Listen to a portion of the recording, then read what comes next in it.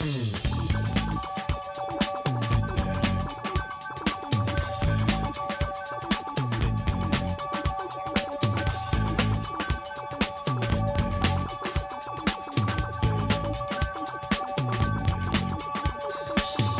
may find yourself living in a shotgun shack, and you may find yourself in another part of the world, and you may find yourself behind the wheel of a large automobile, and you may find yourself in a beautiful house with a beautiful wife, and you may ask yourself, well, how did I get here? Letting the days go by, let the water hold me down. Letting the days go by, water flowing underground into the blue again. Hey, how's it going, everybody? This is Chris. Welcome to episode 215 of X-Labs, where we're going to be closing out a volume.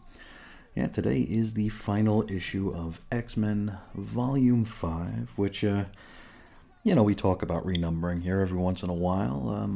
Not a fan of it. I'm very much not a fan of it. I would be just as fine with X-Men number 22 being the first in the new direction, or hell, Uncanny X-Men number 670, or whatever the hell it would be. That would be just fine with me as well, but that is not the world we're living in, unfortunately. So let's get into it here. This is X-Men Volume 5, number 21, at an August 2021 cover date. The story is called The Beginning. Get it? Because it's the end. And okay. Written by Jonathan Hickman, with art by Nick Dragotta, Russell Dodderman, Lucas Warnick, and Sarah Pacelli. Colors: Frank Martin, Matthew Wilson, Sonny Go, and Nolan Woodard. Letters: VC's Clayton Cowles. Designs: Tom Muller. Edits: Bisa White-Sapolsky. Cover price $4, and this one went on sale June 9 of 2021. Now we open, and it is 8:12 p.m. Of course, this is Hellfire Gala, so we are getting just the high points of the evening from the points of view of certain characters. So, like I mentioned over the course of the past couple of episodes, I don't know if we're ever going to get a collection where these are all sort of in order. I don't think we will be. You never know. But moving on, it is, again, 8:12 p.m. We see Namor, and he's being served some drinks by a Madrox dupe. Now, the Madroxes, they're in their old costumes, with the little head sock and the dots and stuff. Lucky for them, because they get to sidestep, wearing a Jumbo Carnation abomination. So, good on them. Now, this serving of drinks is interrupted by the arrival of a pair of village idiots. And this is Xavier and Magneto, who continue to look absolutely ridiculous. I think at this point we officially need to draw a line under making fun of Kitty Pryde's old self-designed costumes. I think we're not allowed to do that anymore after seeing how ridiculous everybody looks in the Hellfire Gala. I think we need to make that a law in X-Men fandom. We can no longer make fun of Kitty wearing, leg warmers and roller skates and, the cat's eye thing. We're not allowed to do that anymore. Anyway, as mentioned, Xavier looks like a slot machine vomited on him, and Magneto looks like a cross between a pimp and a kid's party magician. Now they're here to chat up the Submariner. Now Namor makes it pretty clear he isn't even happy to have shown up. Not exactly sure why he did, maybe just a morbid curiosity. Whatever the case, X and M would very much like to have Namor on their side, and even go as far as to offer him one of the vacant seats on the Quiet Council. Which Namor, being Namor, mocks, and it's pretty great. He's all, "Ooh, a seat? I should say so. You people should be offering to abdicate seats for me, much less giving me a vacant one." He then tells them basically to stick it up their asses. Namor says he holds domain over 70% of this planet. Why would he ever waste his time on some island's council? He leaves the geeks and goes to stand with his old Illuminati running buddies, Iron Man, Captain America, Mr. Fantastic, Black Panther, and Doctor Strange, which might be a little bit troubling. From here, a double-page spread of roll call and cred. Our characters include, but are not limited to, Professor X, Magneto, Namor, Cyclops, Jean Grey, and Emma Frost. There will be at least 3 times as many people showing up in this book here. Now, it's 10:15 p.m. next, and it's the election, which, might have been something I'd be looking forward to had Marvel not spoiled it like 3 months ago. In fairness to Marvel, I'm sure some of the wonderful social media folks out there would have already spoiled it for us anyway, so It doesn't really matter. Now, Cyclops and Jean call for everyone's attention. And now, they call this an election, but it's maybe not so much like an election the way we look at it. It's more of like a melding of minds here. All the mutants get to express their interest in becoming an X-Men, and then a consensus is made or something, where, the perfect cadre is assembled. I guess this, sort of formation here, this way of doing business is why we're not getting those actual election pages that we saw when Marvel was spoiling this thing over the course of a week back in March or April. I really assumed that we'd be seeing those pages here, and we don't. Now, whatever the case, it doesn't take long for Jean to tabulate the whatever the hell it is, and names our new Volume 6 team. Now they are, to the shock of nobody, in addition to she and Cyclops, Rogue, Sunfire, Wolverine, that's X-23, Synch, and Polaris. Again, we knew this. Now the new X-Men dramatically pose in their horrid jumbo carnation abominations, wasting yet another entire page spread in the process. We get a lot of that here. It's almost as though, I'm projecting here, but maybe they realized there wasn't a whole lot of story to tell here. So we're just getting like a showcase for the multiple artists we have on this book. It's like, here, do a full page spread. Hey, do 2 of them. We're just naming a team and then throwing some garnish on it. I don't know. From here, we actually get some stuff that's a lot of fun here. This is info pages, believe it or not. And it's more Sinister Secrets. It's been a long time. I think it's been, the better part of 2 years since we had a Sinister Secret here. I think it was in Marauders number something or another, very, very early on in the run here. Now, we're starting with Sinister Secret number 51. So it looks like we're not privy to Secrets 20 through 50, because we had like the first 10 or 15 during Hoxpox, and then we had another 5, or maybe it was another 10 in Marauders. So we were up to number 19 or 20, I believe. It's a lot of missing secrets. Maybe we'll eventually revisit those. But let's start with Sinister Secret number 51. It goes a little something like this. This quiet council member isn't actually fooling anyone. They're fooling everyone. Wear a mask long enough and eventually it starts wearing you. Such a shame not being able to let things go.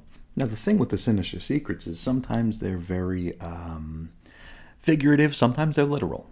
So if we look at this one literally, this has got to be a reference to Professor X always wearing the Cerebro helmet. That is a mask. Now, this might be referring to him maybe becoming less of a man with humanity and feelings, like an actual well-rounded person, and maybe just becoming the wearer of Cerebro? I don't know, maybe. And of course, a well-rounded person is, relatively speaking, of course, because this is Professor X we're talking about. Sinister Secret number 52. She doesn't have it yet, but one way or another, this mutant always, always, always gets what she wants. Will it be given to her, or will it have to be taken? Doesn't matter.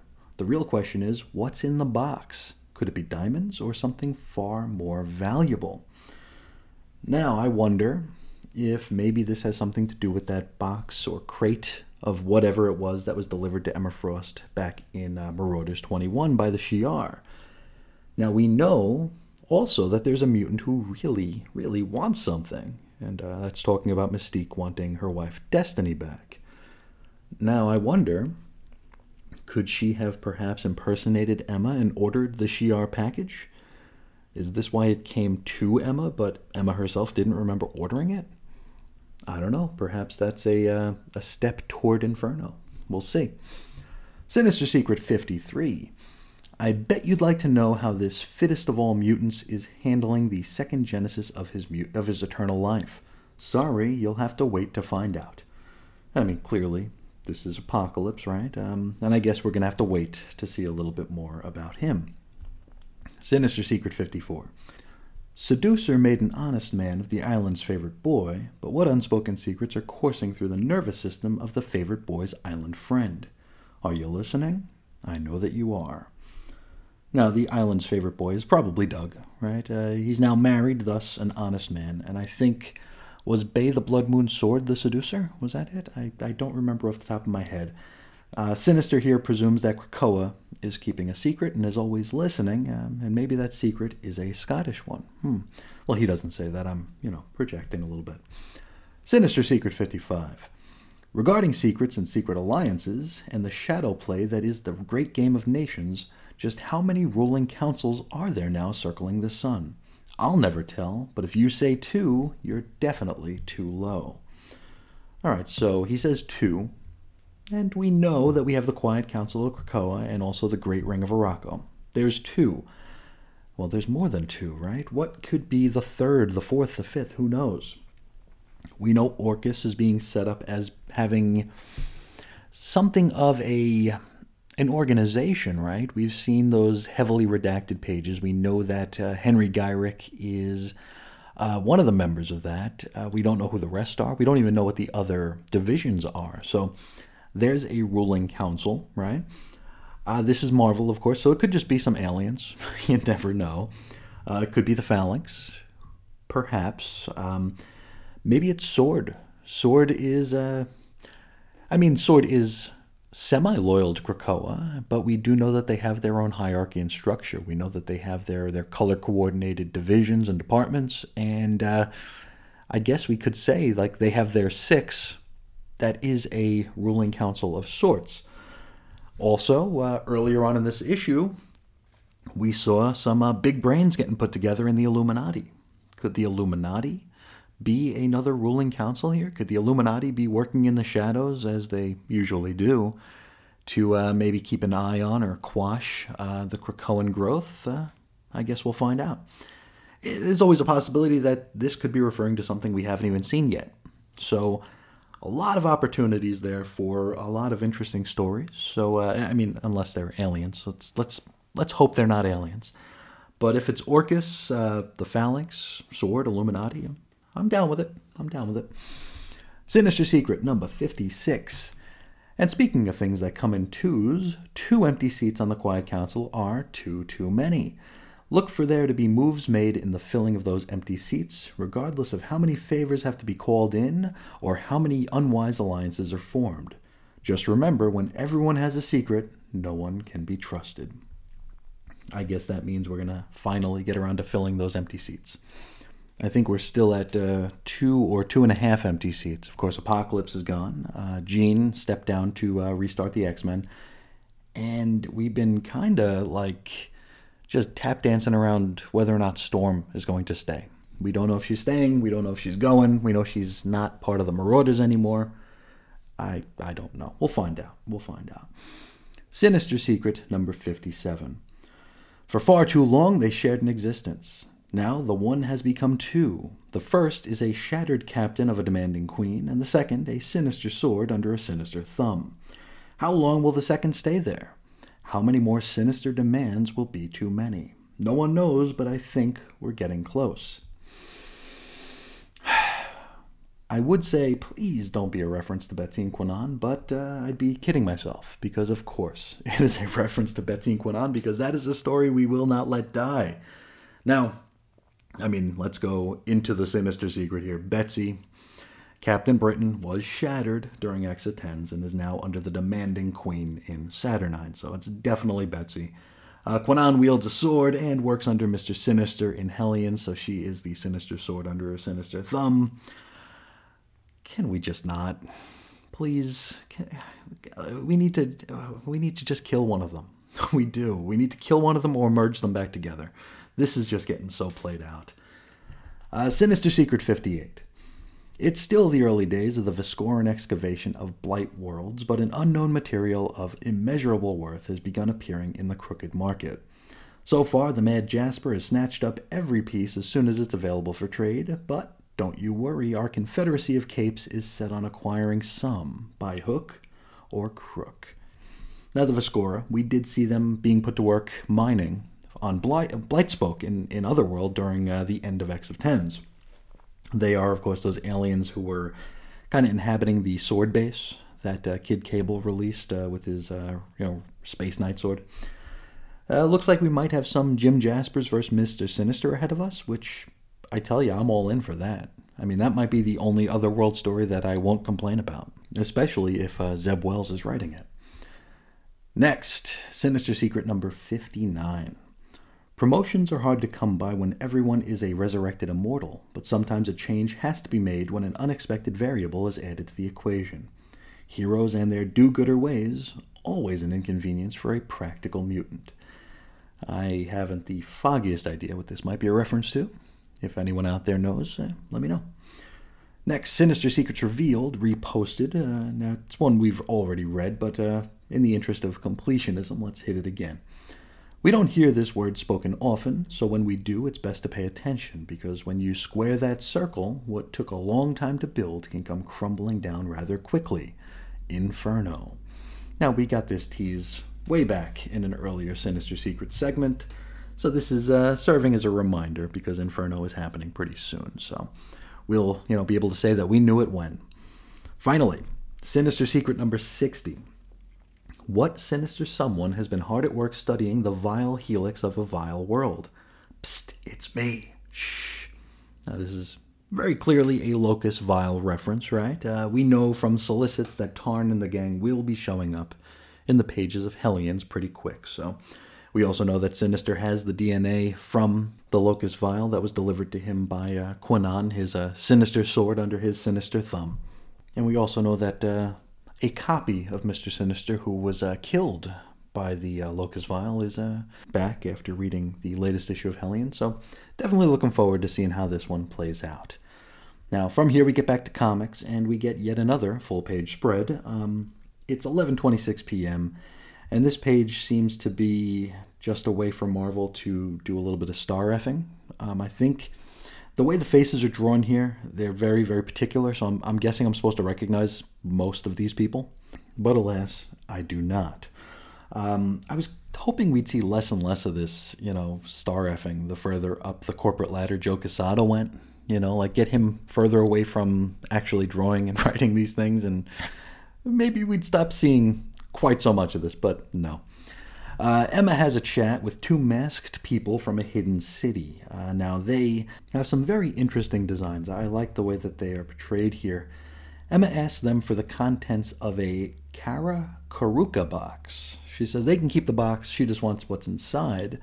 We don't know what this is all about just yet, but it would seem that Emma has some plans in the works. Now, off to the side, Cyclops star F's with someone I don't recognize, which facilitates in him waxing on with this ridiculous monologue, which ends with him saying he's an X-Man or something like that. It's very, very purple, and doesn't sound like Cyclops at all. Then, it's 11:45 p.m. and it's time for the fireworks, and this will all be leading to the big reveal of Planet-Sized, which I'm guessing most of you already know. But at the risk of spoiling it for a single one of you, because that's not what I do, I won't say anything more. But that is where we leave it.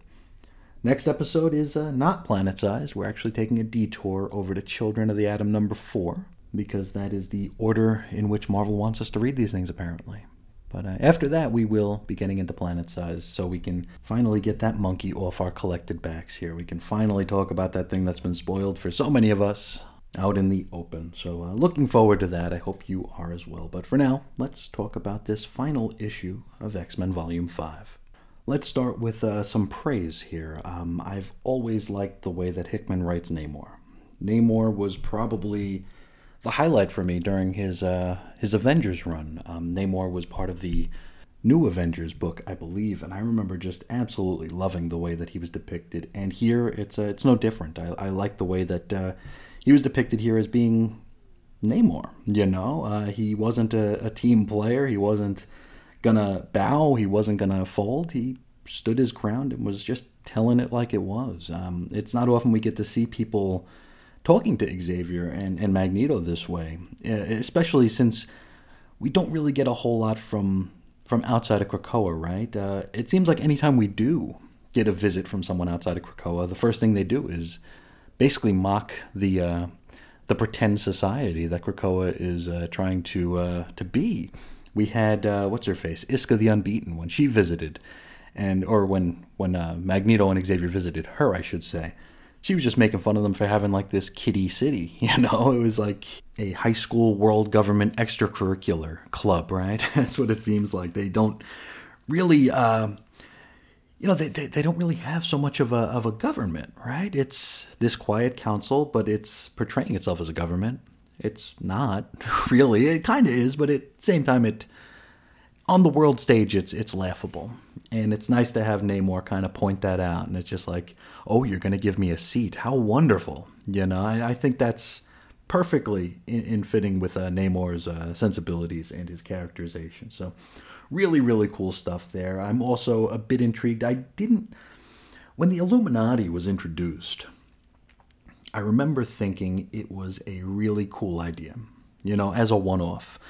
Even in canon, in continuity, as a piece of Marvel lore and a piece of Marvel history, I like the idea because it stands to reason that if you have these big brains, you'd probably see them congregate, or at least kind of orbit in the same sort of atmosphere. They'd be bouncing ideas off of one another. They'd be troubleshooting ahead of time. I mean, that's kind of Reed Richards' whole gimmick, right? He's looking for problems that might come down the line a lot of the times here.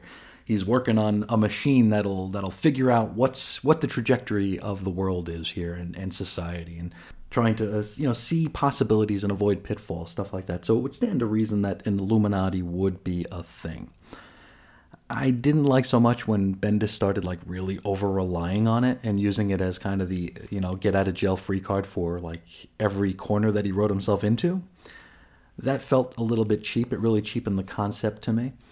But here, I think that I wouldn't mind seeing them again. The world is changing here in the Marvel Universe, right? In addition to the fact that we can't go a week and a half without another alien invasion, we also have these islands floating around now. We've got Krakoa, we got Arakko, we got former mutant terrorists as statesmen on the global stage. It's a weird time, right? We got magical mutant meds that are going to cure humanity's ails. And I guess if we're going to play ball and pretend that Excalibur's a thing that exists, I guess England's got those too. So the Illuminati probably wants to be involved and figure out what's what. So I like the idea that the Illuminati might be a thing again, so long as they don't become overexposed like they did during the Bendis days here. What else do we get in this issue here? A whole lot of star effing, and again, you'll have to excuse my ignorance because I am pop culture. What is that word here? Immune? Not so much immune. I just don't know it. I don't really watch a whole lot of movies. I also don't watch a whole lot of television. The wife and I just watched Parks and Recreation for the first time. That show ended a long time ago, and we just barely watched it. We're very far behind. We watched The Sopranos for the first time 6 months ago. So, we're very far behind on pop culture. I think I'm probably pretty good on late 90s pop culture. It's about as far as I go. So I didn't recognize a lot of these faces who I'm sure I was supposed to. To me, it was more of a distraction than anything. It's because I'm looking at these faces. It's well, who's that supposed to be? Is that a Marvel character? Or is that just some celebrity that Marvel would like to, tickle the nape of, right? Just to be hey, we put you in a book. And I don't know. Because to me, and this is me being a comics first sort of guy, if you're going to put people, real life people in these books, maybe have Chris Claremont visit. Where was he? Maybe John Byrne, Scott Lobdell, Grant Morrison, maybe the people who actually affected the X-Men rather than somebody who has a cable television show who probably won't even mention this on their social media. Maybe, I don't know. Maybe put some people who actually give a rat's ass about the characters in there and were a part of their history. But that's just me as a comics first guy, and of course Marvel is not a comics first company anymore. So what are you gonna do? We had the election here, of course. The election was weird. I read the bit that Gene was talking about a couple of times here, trying to figure out exactly what in the hell was going on with the mutant mind meld or whatever, and just the odd tabulation of, I don't know if it was just a measure of compatibility, usability, passion.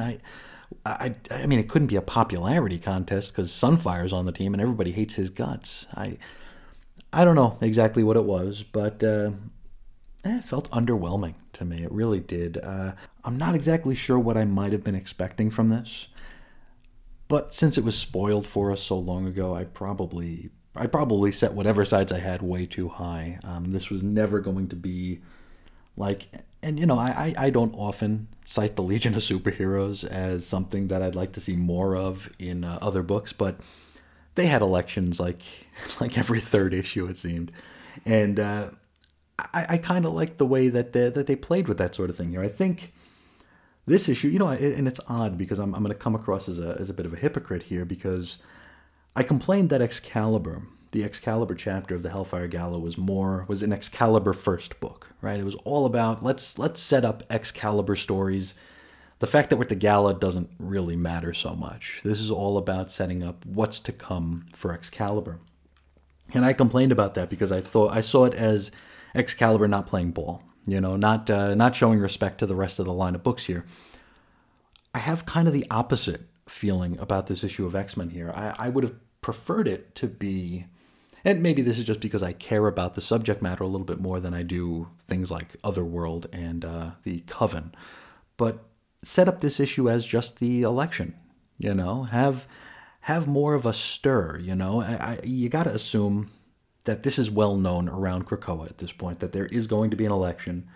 Maybe include those pages that we got as spoilers back in the day. Maybe have characters like, oh man, I want to be an X-Men and this is why. Then we'd be able to maybe look at these characters and be disappointed for them if they don't get it, or be happy for them if they do, or maybe question why they did if they do. Like, maybe Sunfire doesn't want to be an X-Man, but he's picked, so he's going to be an X-Man. He was kind of conscripted. I mean, this is all me projecting and armchair booking here, but the entire decision that they kind of hinged a lot of this issue on feels kind of like an afterthought. It doesn't have a whole lot of stakes to it. I just feel like could have done it a little bit better. Maybe show a character like Chamber, you know, being like excited and wanting to be a part of this team, and then being just devastated when his teammate Synch gets a spot and he doesn't. Maybe give us a little bit of that, but again, and I don't know exactly what I wanted from this. I just know I didn't really get it. Other than that, well, this is where we end Volume 5 of X-Men, and next month we'll kick off probably a 12 to 15 issue Volume 6 of X-Men. But outside the story, we had a lot of fantastic artists on board here. A really, really good looking book. I would have appreciated less full page spreads, but I guess I understand it is kind of something of a jam book for showcasing these great artists. So I guess we gotta allow it. And I mean, despite the fact that I probably am coming across mostly negative on this, I didn't hate the issue. It didn't blow me away, but I guess I can come away from it saying I kind of dug it. But that's all I got to say about this issue. Let's hop into the mailbag before we cut out of here. We got a couple of letters to get to. We're going to start with Damien, who's talking about Way of X #1. Oh boy, one of my favorites of this run. He says, between you and Andrew, most of my thoughts about this comic have been covered. It was absolutely wonderful. I came into it worrying that it could never hit my expectations, as they'd been gradually building since the Crucible first appeared, and my expectations were exceeded. Magnificent stuff. And oh boy, is it ever. It's a wonderful, wonderful book. I can't wait for the end of this month when it finally shows up on Marvel Unlimited, so we can get a few more thoughts on this just fantastic book here. This is like the only book in this run so far that I've actually considered just buying a whole bunch of digital copies of it and just gifting them to people, because I want to hear their thoughts on this book. That's how much I like this book. I'm willing to spend, $5 per copy to send it to people just so I can hear their thoughts on it. It's just, oh boy, it is a wonderful, as Damien put it, it's magnificent. It's really, really good. Damien continues, of course, having a weird brain, I spent most of the episode thinking about cheese toasties. There's something about the unequal cultural exchange between the US and the UK that means I know what Americans call a toasted cheese sandwich, but you don't know what we call the same thing. I actually find myself craving a cheese and onion toastie. I'm having to physically stop myself from going into the kitchen and making one. So I guess a cheese toastie is a grilled cheese sandwich to us Yanks, right? I wasn't sure exactly what it was. I had a feeling it was something along those lines, but I wasn't 100% sure, and I just thought it would be a little bit funnier for me to keep asking what it was throughout the episode than, just pop it into Google and find out for myself. Damien continues, I'm also not a fan of Dr. Nemesis's new look, but I hear he's a fun guy. Now, fungi, of course. Dr. Nemesis is woefully without his hat during this run so far, and he has... Oh, I can't even really think about it. He's got, like, mushrooms growing out of his head. It is really gross. I don't know what it is about that just, like, really gets to me. It, like, skeeves me out. Like, the worst kind of goosebumps. It's like, whoa. I remember... what was it? I mean, I know what it was. I'm trying to remember if I can pull the actual issue number out of the top of my head, and I cannot. The issue of Alan Moore's Swamp Thing, where he produces like a potato that Abigail takes a bite out of, that just skeeves me out. Oh, it's just so disgusting. And this, just having, I gotta stop. I'm gonna gag, but I guess we can call Dr. Nemesis a fun guy from now on. It's it'll work in a pinch, right? Damian continues. I'm just really excited to see where this goes next. I wonder if this is a deliberate setup for the trial of Magneto, as he seems pretty villainous in this story.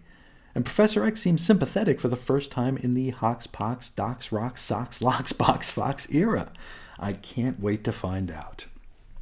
And that was my first thought as well, because we have in this issue, Nightcrawler goes to like it's like a temple somewhere that has been, co-opted into an Orchis base.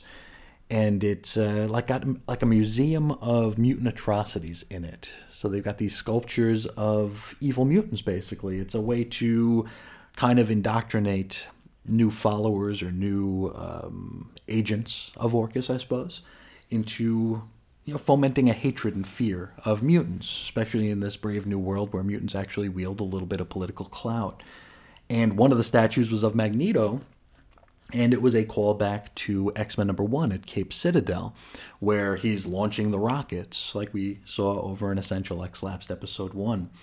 And Nightcrawler was over there with his team, or his crew. I don't know if they're officially a team yet, but he brought this one back, and brought it back basically to razz Magneto, to make fun of him in front of a crowd. And Magneto did not appreciate this at all, and he waxed on poetically about how, that was a different time, and how, sometimes force is the only way, and really came across as a darker shade of gray than we've seen him since the start of this era. Conversely, Professor X is haunted by dreams of a Patchwork Man. Of course, we know what the Patchwork Man is from Way of X #2, but the belief there is that he's being haunted by his son Legion. And so he goes to Nightcrawler for assistance, which makes him like a lighter shade of gray than we've seen him up to this point. I think when we see Xavier nowadays, especially with his face obscured by the Cerebro helmet, we don't trust him right away. At least I don't. I figure that he's hiding something. I mean, Mr. Sinister said it himself in the Sinister Secrets here, that sometimes the mask becomes the person. I don't know that he's exactly trustworthy here. But in Way of X, we actually see him without the helmet, and he goes to Nightcrawler for help. He actually, reaches out and is like, hey, I need assistance with this. So it made him very sympathetic. And, relatively speaking, very sympathetic. It might just be mildly sympathetic, but for this era, it doesn't get much more sympathetic than this for Professor X. But a wonderful, wonderful issue that I could and have talked for a long, long time about. And again, I really can't wait for this to hit Unlimited so we can get even more discussion. This is definitely a touchstone for the show here. I haven't felt like this since the Crucible was introduced, where I couldn't wait for people who were listening to get to that point, or just to chime in with their thoughts on the Crucible, because it was a biggie, and I think this is just as big. There's so many different wonderful facets of Way of X. So looking forward to more conversation. I was so happy to hear from Damian. I was definitely looking forward to his thoughts on this issue as well. So thank you so much for writing in and sharing. Next up, we got Andrew talking about the second issue of the Hellfire Gala. This is X-Force number 20. He says, I definitely enjoyed this one better than the Marauders issue. I find X-Force to be a hit-or-miss title, so I don't regularly read it anymore. I did read the Terra Verde story arc, though, and was pleasantly shocked to see where that plot goes this issue. The White Queen confronting Sage about the takeover of a country actually felt like an important story development. So far, the Beast has had free rein to do all kinds of unsavory things for the greater good, and the thought of him facing some kind of judgment for it sooner rather than later is an interesting place for the story to go, especially with a high-profile trial on the horizon. Now, it could all amount to a hill of beans, but we can't worry about that now. We've got a gala to attend. And I'll definitely agree that X-Force was probably a stronger issue than Marauders, but as we talked about, Marauders wasn't really a story so much as it was a collection of cameos and vignettes. So it's kind of hard to compare the two, but X-Force actually felt like a story here, or the first part of a story, because we're going to get a continuation of that over in Wolverine here. One thing about the White Queen confronting Sage, which we talked about during that episode, was how great it was that Emma confronted her, not because of the immorality of the play, but the fear of reprisal should the information ever get out. It's a bad look for Krakoa. It's a bad look for the mutants if they find out, if the world, global stage finds out that they've been kind of puppet mastering these plant people in an entire nation. I love the fact that Emma is more fearful of that than, actually putting any thought into how evil this is, which, I mean, that's talking to the Beast right there. He's done a lot of bad things, thinking it's for the betterment of the mutant future, and hasn't had to answer for any of it yet. And I mean, no pun on the Beast here, but it's kind of the you give a monkey a gun thing. Who's at fault if it pulls the trigger? Xavier has put Beast in this position where he's above the law, and so he's going to test the limits, of which he has none at this point. So I don't know if that's kind of the idle hands unchecked veering toward absolute corruptible power. I don't know, but it will be interesting to see how this all works out here. As I've said, every time Beast comes up, that I hope we're leading to some sort of a redemption arc for him. I think I mentioned that I saw it posited somewhere that this might be maybe not our Hank McCoy, but maybe the Dark Beast being brought back. Maybe they used his DNA because they knew that he would be ruthless enough to do what needed to be done, whereas maybe our, happy bouncing blue Beast would be a little bit different. I mean, a Beast fan can hope, right? But let's continue Andrew's message here. Speaking of the Beast, I definitely understand your feelings about how he has been written in the Hox, Pox, Fox, Docs, and Socks era. I have my own particular gripes when it comes to how certain characters are written these days, which I will get into when we talk about Hellions. It's a sad fact that in modern comics, characterization is at the whim of whatever creator or editor is in charge at the moment. With Beast, however, I can't say that I absolutely hate it. I can see why the folks at Marvel would want the head of an NSA, CIA, KGB type agency named the Beast to be a ruthless, immoral megalomaniac. The name The Beast sounds like a character in a John le Carre spy novel. Is it obvious low-hanging fruit? Yeah. Does it feel like organic character development? Not really. Still, as a not-reader of X-Force, I kind of enjoy seeing where this goes. Maybe he'll be forced to join the Hellions. And yeah, very well said there. And kind of like I just was alluding to, it's, Beast has nobody to answer to. And Beast, let's say that this is the actual Beast and not the Dark Beast, because frankly, it probably is the real Beast, right? Let's look at him for a minute. He has been put in the position of the fixer. Like every time anything happens that threatens mutanity, right? The legacy virus. And I always joke about the Beast's, about his quests, about his laboratorial quests, where every 6 months or so we'll see him holding a test tube being like, oh yeah, the legacy virus, I gotta work on that. Oh yes, I'm hard at work at the legacy virus, and you know it because I'm holding a test tube. And then we wouldn't hear about it for 6 months. And then again, we'd see him in a lab just like looking through a microscope. He's like, oh yes, the legacy virus. But let's look at that like actually as like a core issue. Beast has been tasked with fixing things. He's been tasked with cementing mutankind's health, security, sanctity, future, right? So he was hard at work at the Legacy Virus, but he didn't have any sort of diplomatic immunity. He had to do everything according to a code of ethics. He couldn't just collect a bunch of infected mutants or infect a bunch of mutants with this virus and attempt to cure it.